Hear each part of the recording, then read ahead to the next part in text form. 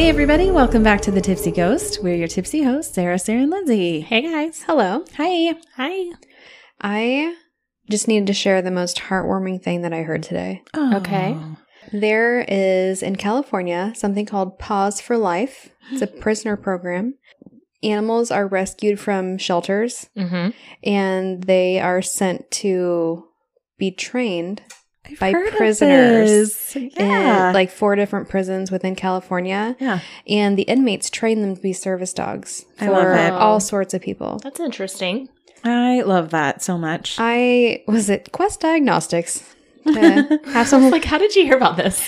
I have some labs drawn, not for myself. And I heard it and it just made my day. It made me so happy. Yeah. Because not only are these people who have maybe not committed terrible crimes now actually contributing to society in such a useful way. And finding a but purpose. These animals are being rescued from overcrowding in shelters. And euthanizing. Yes. Mm-hmm. I loved everything about it. So what do they do once they train them? Do they get adopted service out? animals. Yep, they go to whoever should need them. Okay. Whether it be soldiers with PTSD. I love that. Or folks with any disabilities, anything like that. It just makes me so happy. Thank you for the heartwarming story. I needed a little lovely. positivity in my life. Yes. And now I'm going to come down hard on you two. Okay. Okay. So you asked me to edit videos of when we go ghost hunting. Oh, no. That's how you pull your weight, yes. And there was one video I was watching when I had the Phasma box going, so I could not hear anything that was happening. Uh-oh. And at one point, one of you said, I'm going to use this opportunity to fart. Do you remember this? It could have been either of us. It was in the attic. You both farted. Yes, we did. And it was so loud in my ears. And then you laugh and say, Lindsay has no idea. And we laughed so hard about it. Yes, I remember. Listen, farts are still funny. And it was on the actual video recording. It was on night vision. Yes, I listened to it and watched. I'm so sorry. What are we going to talk about tonight, you guys? A really sad case, actually. It is a sad case. Well, good thing we lightened it up. So this is the story of the Lindbergh Kidnapping. All right, Charles Lindbergh, he was an American aviator, a military officer, an author, an inventor, and an activist. So he became famous because at the age of 25, he made the first nonstop flight from New York City to Paris. And this was on... I could do that. May 20th to 21st, 1927. Could you? Because you weren't alive then. So Lindbergh, this was significant because it was a 33.5-hour flight. It was 3,600 miles or 5,800 kilometers for our European friends. And he did the flight alone in a plane called the Spirit of St. Louis. Did you know that he, to save weight, left his parachute out? Yes, because he wanted to carry as much gasoline as possible, so he did not pack his parachute. It was not the first nonstop transatlantic flight, but it was the first solo transatlantic flight. It was the first one between 2 major city hubs and the longest transatlantic flight by almost 2,000 miles. So, of course, this skyrocketed him to fame. So again, he did this flight, in 1927. So this is a few years later. He has tons of money. He's married now. Him and his wife are living a quiet life in New Jersey. So at approximately 10 p.m. on March 1st, 1932, the Lindbergh's nurse, Betty Gow, she found that their 20-month-old son, Charles Augustus Lindbergh Jr., was not with his mother or in his room. And I don't know if I mentioned it, but Lindbergh's wife is Anne Morrow Lindbergh. So Gow, the nurse, she then, of course, alerts the family right away, alerts Charles Lindbergh. He went to the child's room and he found a ransom note containing some bad handwriting and grammar in an envelope that was laying on the windowsill. So, of course, he grabs his gun. He goes around the house and the grounds with the family butler, who was named Ollie Whately. They found impressions in the ground under the window of the baby's room, pieces of a wooden ladder, and the baby's blanket. At this point, when they don't find anything, Whately calls the Hopewell Police Department. Like I said, this is in New Jersey. And Lindbergh calls his attorney and his friend, Henry Breckenridge, and then the New Jersey State Police are called. So police officers from Hopewell Borough in New Jersey conducted an extensive search of the home and surrounding area. Word spread quickly about the kidnapping, and hundreds of people showed up at the property, destroying any possible footprint evidence. A fingerprint expert examined the ransom note in ladder, but found no usable fingerprints or footprints. This led experts to believe that the kidnappers were wearing gloves and had covered their shoes. No adult fingerprints were found in the baby's room, including areas where witnesses admitted to touching things such as the window. But the baby's fingerprints were found. So here's the ransom note that they found, and heads up, the grammar is terrible. So I'm going to read it verbatim the best that I can. It says, "Dear sir, have $50,000 ready, R-E-D-Y, $25,000 in $20 bills, $15,000 in $10 bills, and $10,000 in $5 bills. After 2 to 4 days, we will inform you were to deliver the money. We warn you for making any ding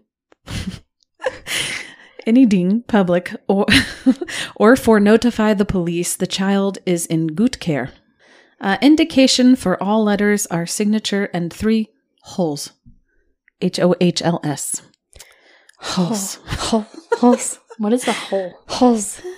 What is he even trying to say there? Circles, I think, holes on the page. I don't know. Oh, okay. So the bottom of the note had 2 interconnected blue circles surrounding a red circle with a hole punched through the red circle and 2 more holes to the left and the right. Holes. Got it. Okay. I think it means holes. Professionals determined that the note was written by one person and that they were likely German with limited English. The FBI had a sketch artist draw a portrait of someone who they thought might be the kidnapper, but my question is, how? If they had no clues, right? Yeah, where are they basing this off of? I don't know. They went to the room and the child was gone. And they found nothing. So they needed to get a better idea of who the kidnapper might be, obviously. So they looked at the ladder that was used in the abduction. Police noticed that it was built by someone who had experience in construction. Obviously, it was built well. It was examined for fingerprints, but none were found. They looked at the types of wood used and the pattern of nail holes to look for clues. On March 2nd, 1932, FBI Director J. Edgar Hoover contacted the police department to tell them that they could use the FBI for assistance. At this time in the U.S., kidnapping was a state crime, which is why the FBI was not immediately involved. A $25,000 reward was offered for anyone who could provide information pertaining to the case. The Lindbergh family added an extra $50,000 for the safe return of, quote, little Lindy. I thought that was cute. Lindy. I know, I love that. This would have been around $1,186,000 as of 2020. Keep in mind, though, this was during the Great Depression, so this would have been a huge chunk of money. On March 4th, 1932, a man named Gaston, I think that's what I want to say. Gaston is always the bad guy. It's Gaston. Gaston? No, I'm thinking Gaston. It's got to be Gaston. Gaston. Beauty and the Beast. Yeah. So, oh no. This is like a true villain name. Gaston be means. Oh, Gaston be mean. GB mean. Oh, Gaston. That is the best villain name. So he enters this chat, right? He claims that he's going to be pretty important in the retrieval of the baby Lindy.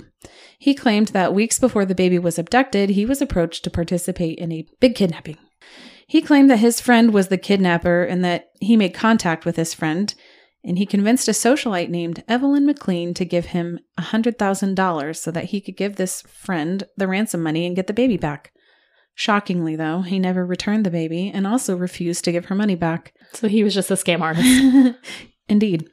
Evelyn reported him to the police, and he ended up serving 15 years on embezzlement charges. Dang. In October 1933, Franklin D. Roosevelt announced that the FBI would take over the case, and at this point, they still pretty much had no idea who had done this. They started focusing more on organized crime. So Charles Lindbergh contacted a person named Mickey Rosner, also Salvatore Salvi Spitali. Wait, Salvi Spitali? Yes. That is a fun name. It's Spitale. Salvi Spitali. I think it's got to be Salvi Spitali. I love it. Listen, I love it. And Irving Bitts for help. Mr. Bitts. Irving Bitts. Sir Bitts, Spitali, and Rosner. The 3 of them had contacts within the mob and could hopefully get some inside info. And at this time, some other organized crime figures, such as Al Capone, offered their help in exchange for money or legal favors, like release from prison. How are they going to find the baby if they are in prison? Because he's got connections to the mob. That's true. So he's like, I will have the inside scoop. Although he was losing his mind because, you know, he had the steeds to the brain. Never good. So anyways, he asked to be released from prison in exchange for inside info, but this was denied. Yeah. So March 6, 1932, a new letter arrived at the Lindbergh home. It was postmarked from March 4th in Brooklyn and had perforated red and blue marks. A third ransom note arrived at Breckenridge's Mall and was also postmarked from Brooklyn. The letter requested that a man named John Condon should be the go-between for the Lindberghs and the kidnappers. It also requested that the newspaper be alerted that a third ransom note had been received. The instructions were pretty specific and included the size of the box the money should come in and warned the family not to contact the police. I mean, police has been notified throughout this whole thing. I know. So why are you telling them now? Don't tell them about this letter. Just tell the newspaper. John Condon, he was a well-known guy from the Bronx. He was a retired school teacher, and he had offered $1,000 of his own money if the kidnapper handed over the baby to a Catholic priest. Aww. He received a letter from the kidnappers that authorized him to be the intermediary. The go-between, dude. The go-between. The messenger. He placed a classified ad in the paper that said, "Money is ready. Jafsey." Another code name. Oh, okay. And waited for further instructions. A meeting between quote-unquote Jafsey and a member of the kidnapper group was scheduled, so Condon reported that the man sounded foreign, but he couldn't get a good look at him because they stayed in the shadows. So he did end up meeting this guy, but he never saw him. The other man said his name was John and claimed to be a Scandinavian sailor, part of a gang of 3 men and 2 women. He said that the baby was on a boat. He's on a boat. He's on a boat. I'm on a boat, it's going motherfuckers. fast. He got a nautical theme. Okay. With his flippy floppies. Oh, sorry. Okay, but the baby was unharmed, but would only be returned in exchange for ransom. Uh-huh. Condon had some doubts that the gang member John had actually had the baby, so gang member John promised to send proof. The baby's sleep sack. Which is like a nightie. Pajamas, if you will. Okay. March 16th, Condon received a package that contained the baby's sleeping sack, as well as another ransom note. The Lindberghs positively identified the clothing as their babies, and Condon placed another ad in the newspaper that stated, quote, "Money is ready. No cops, no Secret Service. I come alone like last time." And on April 1st, Condon received a letter that it was time for the ransom to be delivered. The ransom money was packaged in a wooden box that had been custom made so that it could be identified if it was found later. The money included gold certificates, and apparently at this time they were about to be taken out of circulation completely, so the hope was that if they were cashed in, it might raise some suspicion. Oh, yeah. Okay. The bills were unmarked, but the serial numbers were recorded so that they could track them down later. On April 2nd, Condon met up with gang member John and told him that they could only raise $50,000. So gang member John gave him the note that said that the baby was in the care of 2 innocent women.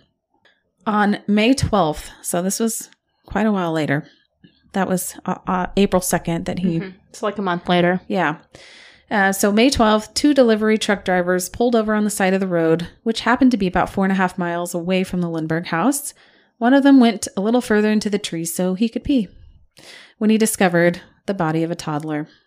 The skull was badly fractured and the body was decomposed. It had obviously been scavenged by animals. The baby was positively identified by the nanny and Charles Lindbergh. June 1932, authorities began suspecting that maybe the crime had been committed by someone that the Lindberghs knew. So a woman named Violet Sharp was suspected as a conspirator. She was the nanny for a different family, but apparently they interviewed her and her story changed several times. So she was obviously nervous, and that was enough to make her somebody that was suspicious. Yeah. Sadly, she died by suicide before she could be questioned for a 4th time by police. And her involvement was later ruled out after they verified her alibi for the night of March 1st, 1932. Did you read how she killed herself? No. Cyanide. Oh, I did read that. Yes. Ugh. Like she was supposed to go in Not to be the poison. questioned again, and she took a cyanide poisoning. I mean, how many times can you be questioned? Well, and like it's sad now that we know that she was not really involved. Like she was just probably so terrified of going to prison and probably thought she was going to go. It's sad. Because there's a lot of pressure on the police to pin it on somebody. Oh, yeah, this case. Condon was also questioned, and lots of people thought that maybe he was involved. And he worked with the police, though, to try to find gang member John. It just never really happened. Investigators were basically getting nowhere, so they turned their attention to try and track the money that was used in the ransom. They made a document that had all the serial numbers that were used and distributed it throughout New York City. And a few of the ransom bills showed up from random locations like Chicago and Minneapolis, but most of them were never found. And remember those gold certificates I was talking about? Yes. Yeah. They had to be exchanged for bills by May 1st, 1933. A few days before the deadline, a man brought $2,980 to a bank in Manhattan to exchange when they realized that these were the certificates used in the ransom. The man said his name was J.J. Faulkner of 537 West 149th Street, but no one named Faulkner lived at that address. There was a Jane Faulkner who lived at there 20 years earlier, but she denied any involvement. I also didn't understand as I was reading through this. I was like, so they gave them the money and then they didn't give them the child? No. How did this work? They gave him $50,000. And then they were just like... So they gave them directions. Yeah. Directions to where they could find the baby. With the two women. Yep. And they led to nowhere. It was a dead end. Oh, okay. All right. Over 30 months, a number of the ransom bills were spent throughout all of New York City, basically. Detectives were trying to track them down, but they realized pretty quickly that many of the bills were being spent along the route of the Lexington Avenue subway, which connected the Bronx with the east side of Manhattan. And in that area is a German-Austrian neighborhood. Don't make fun of me. Oh, here we go. Let's hear it. Oh, it's not that hard, but Yorkville? Yorkville? Yes. Okay, that Am I sounds saying that right? Okay, Like- Yorkville. Like New York, but Yorkville? Yeah, that's what I was thinking. Okay. I was like, I don't know if it's pronounced differently in German. I don't know. Oh, I think that's right. Okay. So September 18th, 1934. So a Manhattan bank teller notices a gold certificate from the ransom. Mm-hmm. And he also noticed a New York license plate number that was penciled into the bill's margin, which he traced to a nearby gas station. So the gas station manager had written down the license number because the person there was acting suspicious, in quotations. Everybody's suspicious in these times. And thought that they might be using counterfeit money. So the license plate belonged to a sedan that was owned by Richard Hauptmann of 1279 East 222nd Street in the Bronx. And he was an immigrant who had a criminal record in Germany. So, of course, police go, they arrest him, and he was carrying a single $20 gold certificate, and over $14,000 of the ransom money was found in his garage. He was arrested, interrogated, and even beaten at least once throughout the following day and night, which I guess during that time, you beat your suspects. So Hauptmann stated that the money... How do you say? I think it's Hauptmann. Hauptmann? Yes. Hauptmann? Hauptmann. Hauptmann. Hauptmann. Hauptmann. Yep. Hauptmann's... Nope, I don't like it. Okay. You say however it makes it Oh, I comfortable for was, you. and then you called me out. I'm so sorry. Hauptmann stated that the money and other items had been left with him by his friend and his former business partner, Isidor Fisch. Mm-hmm. Mm-hmm. Yes. But, plot twist, Fisch had died on March 29th, 1934, shortly after returning to Germany. And this is September 1934. So Fisch dead. He's swimming with the fishes. I knew you were going to say that. Poor guy. I mean, is it a poor guy when he's wanted? Schwimmt mit der Fischen.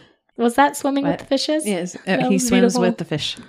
Oh. It's Say it probably again, not one right. more time. It's probably not right grammar, so I don't really want to. No, I want to hear it. Schwimmt mit der Fischen. I love it so much. Thank you.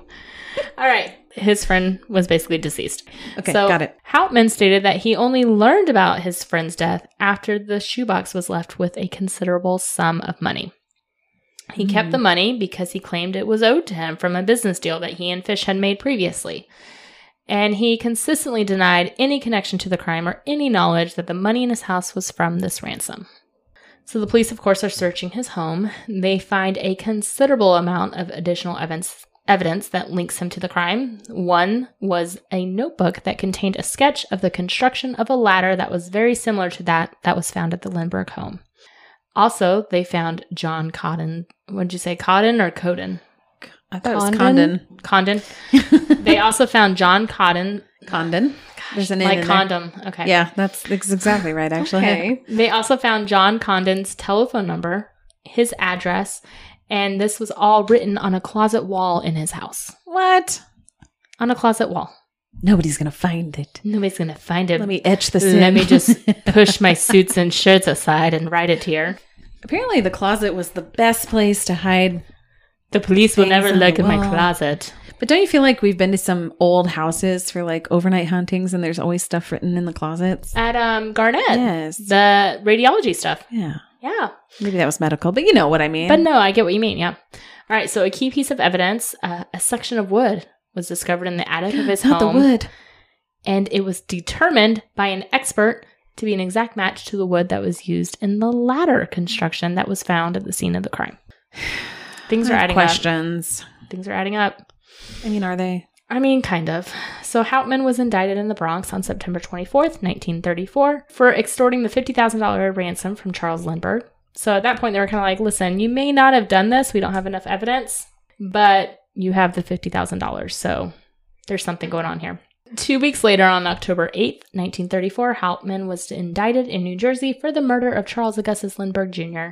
2 days later, he was surrendered to New Jersey authorities by New York Governor Herbert Lehman to face charges directly related to the kidnapping and murder of the child. Hauptmann was then moved to the Hunterdon County Jail in Flemington, New Jersey on October 19th of 1934. So, yeah, Hauptmann was charged with capital murder. And, of course, there needs to be a trial. Yes. And the trial, held in Flemington, New Jersey, was quickly dubbed the trial of the century. Oh, I've never heard Objection, that before. Your Honor. This is pre-OJ. I feel like we have heard the trial of I the century know. so many times. I feel OJ, like- the Mansons. Yes. Yeah, but so in all in the same century. chronological order, so this was a trial of the century until Manson. Manson was a trial of the century until OJ. What's the new trial of the century? It's been a few years since OJ. I think it's up for debate.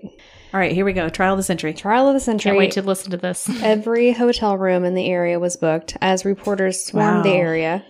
Key players were Judge Thomas Whitaker Trenchard, Edward Riley for the defense, and New Jersey Attorney General David Willents for the prosecution. Okay.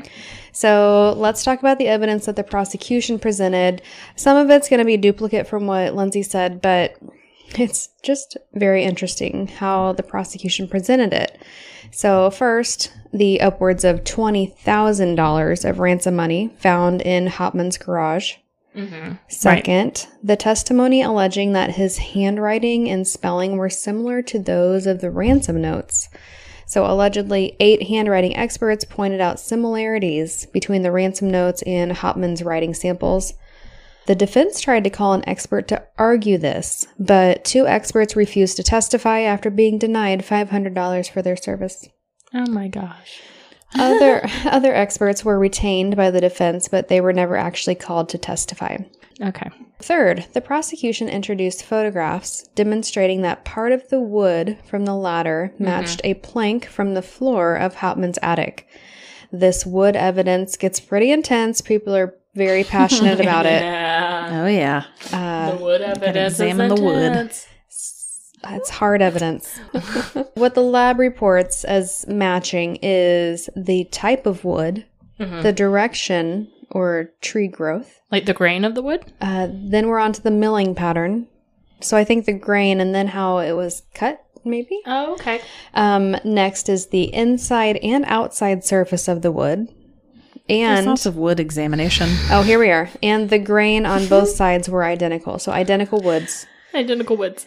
They all went the same way. On top of this matching wood, How many times are we going to say wood? I think that's it. Okay. 4 oddly placed nail holes lined up with nail holes in joists in Because she Hauptmann's said attic. holes. I was like, nail holes? Holes in the wood. holes. All right, so oddly placed nail holes. Got it. Lined up with the nail holes in the joists in Hauptmann's attic. Okay. So like what? Like this wood that was found in his attic came from the ladder, or was it cut from the same? That's what they're alleging, is that Okay. it's so similar that it had to have come from his attic. Okay, gotcha. The next piece of evidence is that of Condon's address and Yes. telephone number found to be written in pencil on a closet door in Hauptmann's home. In the closet, they'll never find it. Wood in the closet. When asked, Hauptmann told the police, quote, "I must have read it in the paper about the story. I was a little bit interested and keep a little bit record of it. And maybe I was just on the closet and was reading the paper and put down the address. I can't give you an explanation about the telephone number." Why would he put down someone's address and phone number that he was never going to call or contact? He says he was a little bit interested. Okay, yes, I'm interested in true crime too. I do not write down their contact information on my closet door. No, I maybe don't know, you should. man. Maybe Maybe he I was. should. Essentially, that was not very helpful. No, that was a very poor testimony. Next, a sketch that the prosecution suggested represented a ladder was found in one of Hauptmann's notebooks. They say the guy drew a ladder, and so he must be guilty. Don't draw the ladders. Hauptmann said it's the work of a child. Fake news. Is that like equivalent to search history nowadays? Yes. Oh gosh, we'd be nailed. That's what I'm saying. I would be. So next, they argue that despite not having an obvious source of earned income, he was able to buy a $400 radio, which is the equivalent to an $8,100 radio in 2021. This is an expensive radio, my friend. Yes, and he also sent his wife on a trip to Germany. So he doesn't have an Got income, money somehow. but he's able to do that. Hauptmann was identified as the man to whom the ransom money was delivered because a witness sketch looked a lot like him, which honestly just looked like a skinny white male. Yeah. Yeah. So, I don't get the spoiler. witness sketches. Yeah. The witness sketch means nothing because nobody saw I anything. know. Right. Finally, witnesses testified that he had spent some of the Lindbergh gold certificates that he had been seen in the area of the estate on the day of the kidnapping, and that he had been absent from work on the day of the ransom payment and ended up quitting his job 2 days later. So, of course, he must be guilty. I'm rich, bitch. Yeah. It was thought that he never looked for another job after quitting his last one, yet he was able to continue living comfortably. This is all like circumstantial, I feel like. 100%. Yeah, so when the prosecution rested, the defense opened with a lengthy examination of Hauptmann himself. Sure. During this, he denied being guilty. He insisted that the box of gold certificates had been left in his garage by Isidore Fish. Isidore Fish. We've touched on, Lindsay talked about Mr. Fish already, but He's swimming with the fishes. he is the does. friend who had returned to Germany in December of 33 and died there in 34. Deutschland. In Deutschland with the Fisk. The fish. Fish. The fish. Der Fish. The fish. Fisk is Norwegian. Sorry. Oh, okay. There we go. Hauptmann testified that he found the box one day, figured it belonged to Fish, and stored it on the top shelf of his kitchen broom closet because, sure, why not? And it was later that he discovered that the money, which he found to be almost $40,000, which equals $617,000 in 2020, he said that Fish owed him about $7,500 in business funds, so he decided the money's mine now and was living on it since January of 1934. I mean, Which, like, if your friend's dead, what else are you going to do with the and if money? they owe you money, then Maybe he was like, this is interest. I would do it. I would too. Sorry. I mean, I don't blame him. Yeah.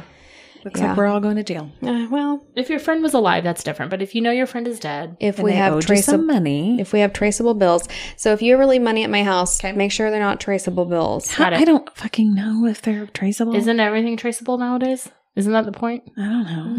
I don't think I could not tell you.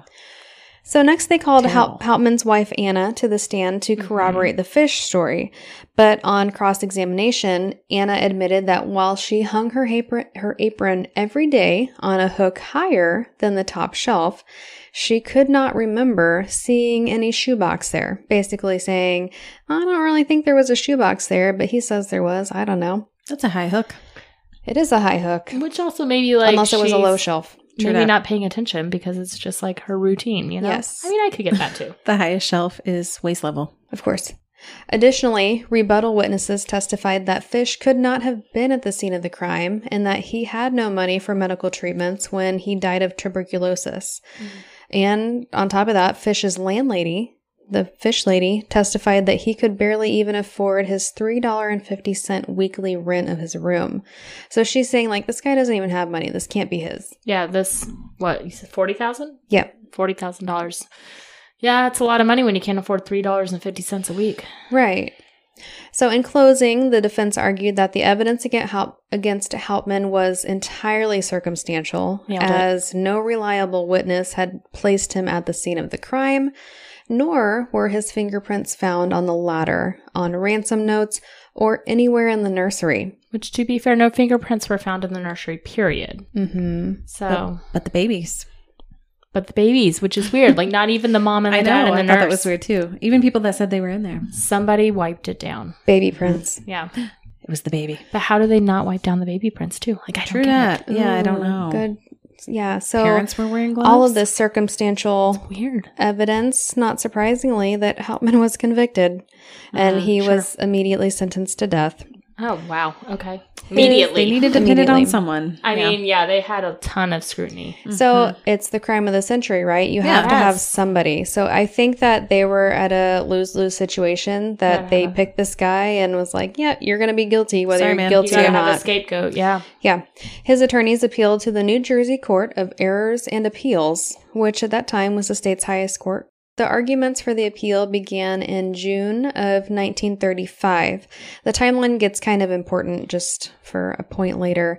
October of 35, New Jersey Governor Harold G. Hoffman secretly visited Hauptmann in his cell, accompanied by a stenographer who was fluent in German. Okay. After, Dream job. Right? To Yeah. just go see criminals? You still have time. Yeah. Yeah, okay. And translate? So after this meeting, the governor urged members of the Court of Errors and Appeals to visit Hauptmann themselves to get their own opinion. In late January 1936, Governor Hoffman declared that he held no position on the guilt or the innocence of Hauptmann, but then also cited evidence that the crime was not a one-person job. And he directed lead investigator Norman Schwarzkopf to continue a thorough and impartial investigation in an effort to bring all parties to justice. So basically he was saying, this guy may or may not be guilty, but I think it was more than one person, so everybody should go down for it.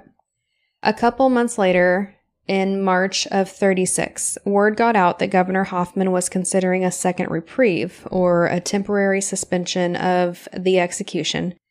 But there were questions about whether or not he actually had the right to do that as governor. And later in March, Hauptmann's second and final appeal asking for clemency was denied. After this, Governor Hoffman announced that this was the final decision and that he would not be granting another reprieve. He's just going to wipe his hands of it. I think he probably found out he doesn't have that authority. I thought the governors did have the authority with the executions because they would get a call from the governor. Well, this is in the 30s. I don't know. Okay, so maybe things are different. I am not sure. Outside of his control, though, there was a postponement of the execution to investigate the confession and arrest of an attorney by the name of Paul Wendell in relation to the case.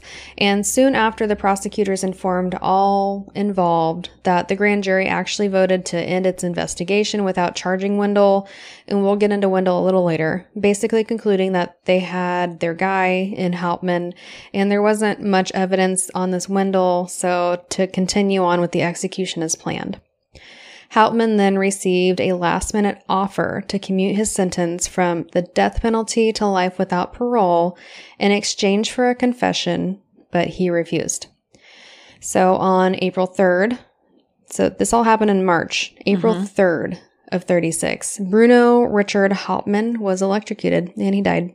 I feel like that's very fast compared to how long people are on death row now. It moves so quickly. Yeah. After his death, some reporters and independent investigators came up with numerous questions about the way the investigation had been run and the fairness of the trial. Their claims questioned witness tampering and planted evidence. Hauptmann's wife, Anna, sued the state of New Jersey twice in the 1980s for the unjust execution of her husband. They were both dismissed due to prosecutorial immunity and because the statute of limitations had expired. Why do you think she waited that long to sue the states, though? In my personal opinion, I think people later came along, studied the case, and kind of gave her fuel to be like, actually, this was terrible. Yeah. But it was too late by then. Gotcha. Okay. But she continued to fight to clear his name until she died at the age of 95 in 1994. Oh, poor girl. As with any big case without concrete evidence, there are several alternative theories that have popped up over the years. The first is that it wasn't a one-man job, and that while Hauptmann was involved, he had help, and that help was never brought to justice. There are books that have maintained Hauptmann's innocence altogether. They highlight things like inadequate police work at the crime scene, Lindbergh's interference in the investigation, the ineffectiveness of Hauptmann's counsel, and weaknesses in the witness and physical evidence. There was one author, a Lloyd Gardner, who reported that a fingerprint expert applied a rare silver nitrate fingerprint process to the ladder and didn't find Hauptmann's fingerprints even in places that the maker of the ladder had to have touched. So since they think that the wood came from Hauptmann's attic, they think that Hauptmann must have been the maker of the ladder. And on the inner places where you can't really wipe down fingerprints, there weren't any fingerprints, and there weren't Hauptmann's fingerprints either. He claimed that officials refused to consider the expert findings, and the ladder was then, after they couldn't find anything, it was then washed of all fingerprints. And to rebut that, former FBI agent Jim Fisher wrote 2 books on the case, and within one of them, he addresses these claims. He states, "Today, the Lindbergh phenomena is a giant hoax perpetrated by people who are taking advantage of an uninformed and cynical public. Notwithstanding all of the books, TV programs, and legal suits, Hauptmann is as guilty today as he was in 1932, when he kidnapped and killed the son of Mr. and Mrs. Charles Lindbergh." So this FBI guy is like shutting it down. He's like, this guy's guilty, get over it, move on with your life. But another book, Hauptmann's Ladder, by Richard Cahill Jr., concludes that Hauptmann was guilty, but also questions whether he should have actually been executed, which seems valid. It's something that we've already discussed. Like, there's no actual concrete evidence, yet this guy was executed. Right. And they executed him so quickly before we could really get answers. Right. But don't you think that that was kind of how it went down around that time? It like, might look have at been, Missouri but, like, State Pen. Yeah. And I don't know how the timelines correlate, but I feel like it's similar where they booked somebody because they had to pin things on people and they executed them quickly. And then that kind of shut the public down. So remember, one of the times the execution was postponed while they were looking into Paul Wendell. Yes. Right. The attorney? Yep. Allegedly, a New Jersey detective named Ellis Parker had conducted an independent investigation in the 1936. The 1936. And obtained a signed confession from former attorney Paul Wendell, saying that he did it, basically. So this is what caused the uproar and the excitement postponing the execution. But just as quickly as it came to light, once everybody started questioning, like, oh, maybe we should look into this guy, the case against Wendell collapsed when he then insisted that his confession had actually been coerced. So didn't really have anything to stand on. Who would be coercing a confession when they had a fall guy already? Especially like with an independent investigator. Right. It makes no sense. It doesn't. So Okay. on to more wilder ideas, which are my favorite, obviously. The theories. Yep. The conspiracies. Let's hear them. I knew you'd like this case because of that. Absolutely. There are a couple of theories that Lindbergh himself killed his son. One theory revolves around the idea that it was a prank gone wrong, wherein Lindbergh climbed a ladder, brought his son out of a window, but accidentally dropped him, killing him, and then hid his body in the woods and blamed the whole thing on Hauptmann. Well, wasn't he known as like a really terrible He was a practical prankster, joker? and 2 months before this happened, he took his child, Charles, and hid him in a closet, and then told his wife that the kid was missing and had been kidnapped. And so when he was actually kidnapped and this happened, Gal, the nurse, said, like, went to Charles and was like, where'd you hide him? Are you doing a prank? Yes. Like, just tell me now, are you doing a prank? And like, he denied it. Funny. And he did, like, lots of pranks like these, like one with, like, he did to a buddy with, like, something with gasoline and ingesting it. Yeah. So, like, he was not a funny prankster. Sounds hilarious. Yeah. Hardy Har. He's that guy that you're like, oh my God. Yeah.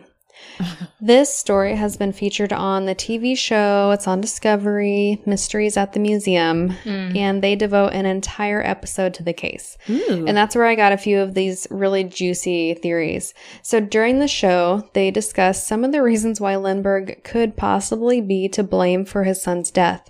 And in no particular order, here are the potential reasons behind the Lindbergh theory. 1. The family dog, Wagoosh. What? I'm sorry. Please say again. The family dog, Wagoosh. Wagoosh. Come here, Wagoosh. Wagoosh.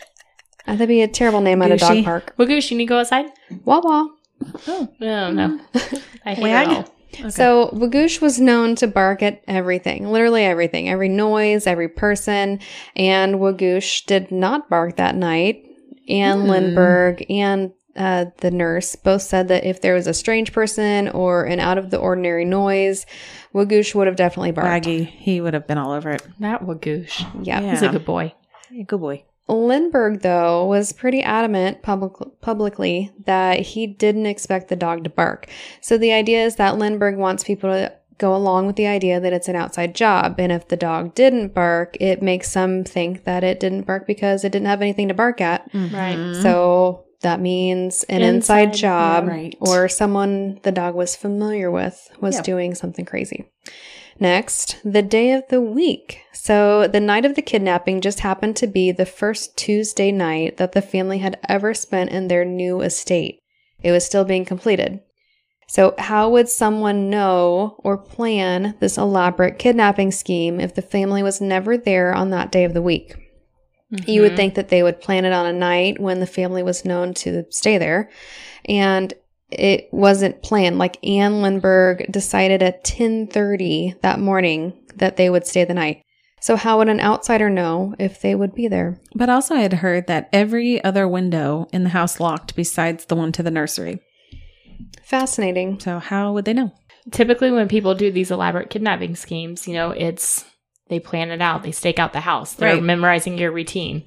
Right. Well, especially if like the ransom note was like left in the window. Right. You've planned. Yes. Mm-hmm. So then we take a deep dive with the question of, money aside, why would somebody want to kidnap the Lindbergh baby?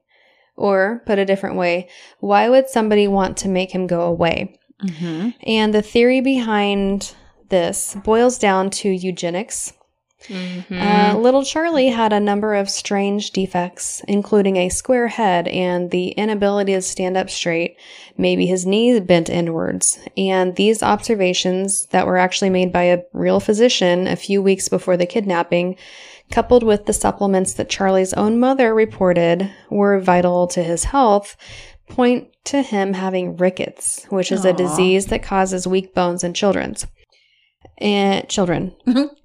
All the children. All the children. It said something about how his toes crossed. Is that part of rickets? Mm-hmm. Yep. Okay. Oh, that's how they have, also identified boat his legs. body, because one of the feet had toes crossing over the other. Okay. Oh. Yeah.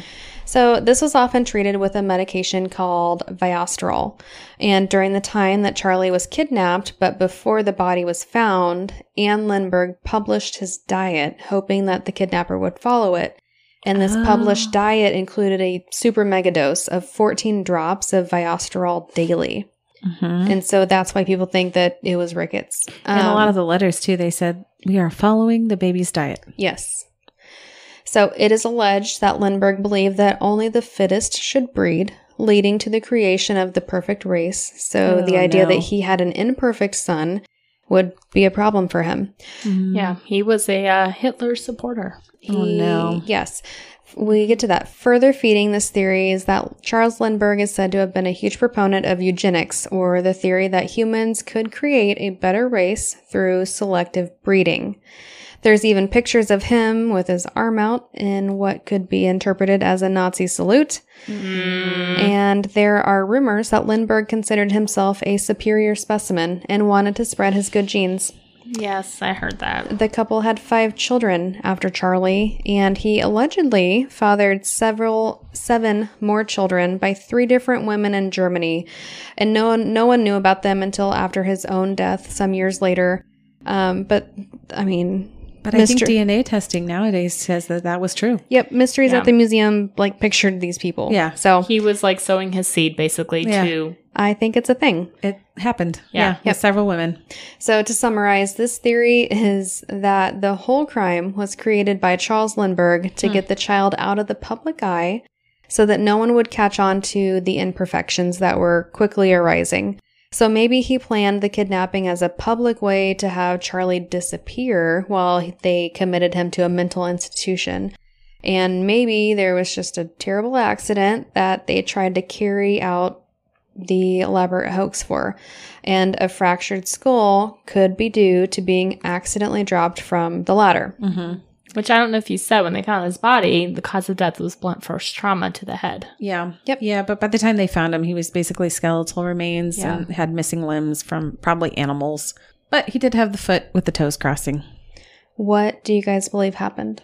I definitely think Charles had something to do with it. I think Lindbergh had something to do with it. I do too. And I love a good conspiracy. And a lot of the pieces make a lot of sense, especially like the Nazi theory and the eugenics. Right. What I struggle with is the fact that Hauptmann had the ransom money, but it could have been planted. Oh, totally. I think what happened, and they talked about this in one of the documentaries I watched about him, was that he basically controlled the entire investigation. Mm-hmm. He told police what to do. He was dictating everything. And so I think he had a hand in it. For sure. He used his power. He had a hand in it. And I think Hauptmann was his fall guy. He was the scapegoat. Yeah. And he was money probably was planted. poor. And so he was probably, tempted by this money. He probably, in my opinion, he may not have even known anything that was going on. Just like, hey, here's some extra money. You want this? And I believe Hauptmann that he thought it was his friend's money that he gave him. And so he just took it and used it. Yeah. Not knowing what happened. Yep. That's what I believe That's happened. where I'm at. But another reason why this case is so important, did you guys talk about this? The kidnapping? What? So the case prompted the U.S. Congress to finally establish kidnapping as a federal crime if a kidnapper crosses state lines with a victim. So by late 1935, this was like a thing. Like before that, kidnapping was not a federal crime. Like you said, the FBI couldn't get involved. Yeah, I did kind of briefly mention how it was a state issue until, who was it, Roosevelt? Yeah, FDR. It was FDR. Yeah, who said that, nope, it's going to be a federal crime and the FBI is going to take over from here. Yep. So because of this case, kidnapping is a federal crime. Sad all around. And It's another very unsolved. sad. It's very sad. Like all the things I was seeing, there's a lot of conspiracy theories out there that Lindbergh was involved, but everybody pretty much agrees. Like the mom was not involved. Like I don't think she was involved. Was I don't think the devastated. nanny was involved. I think it was Lindbergh and probably a group that he created. Mm-hmm. Boydston? Oh, yeah, I agree. Yeah. I think that it was Lindbergh, and I think that he got away with it. Yep. And he was pretty much a dirtbag, which we didn't know at the time because Hitler was kind of not really coming to power during this time. Yeah, but once it was Hitler did before, come to power, then we kind of all learned what a dirtbag Lindbergh was. Ay, ay, ay. And if we go with that theory, then an innocent man was executed. Yes. I do believe an innocent man was executed I in do this too. situation. I do too. He was the scapegoat. So I guess maybe that is one of the pros of us having such a long term to get people executed. Yeah. There's time for appeals. There's time to really look into it to see. So we're not executing as many innocent people. Yeah. I think we're still executing innocent people. I'm sure that I do happens. too. But maybe it's not as much because they're not rushing it. Maybe. Who knows? I don't know. All right, guys. Thanks so much for tuning in this week to our true crime episode about the Lindbergh kidnapping. You can always find us at thetipsyghost.com with our socials linked from there, or you can find us at thetipsyghost@gmail.com if you want to shoot us an email. Please give us a 5-star rating and a great review anywhere you listen to podcasts. We really appreciate it, and it really does help. All right, guys. We will catch you next week. Okay, bye. Bye.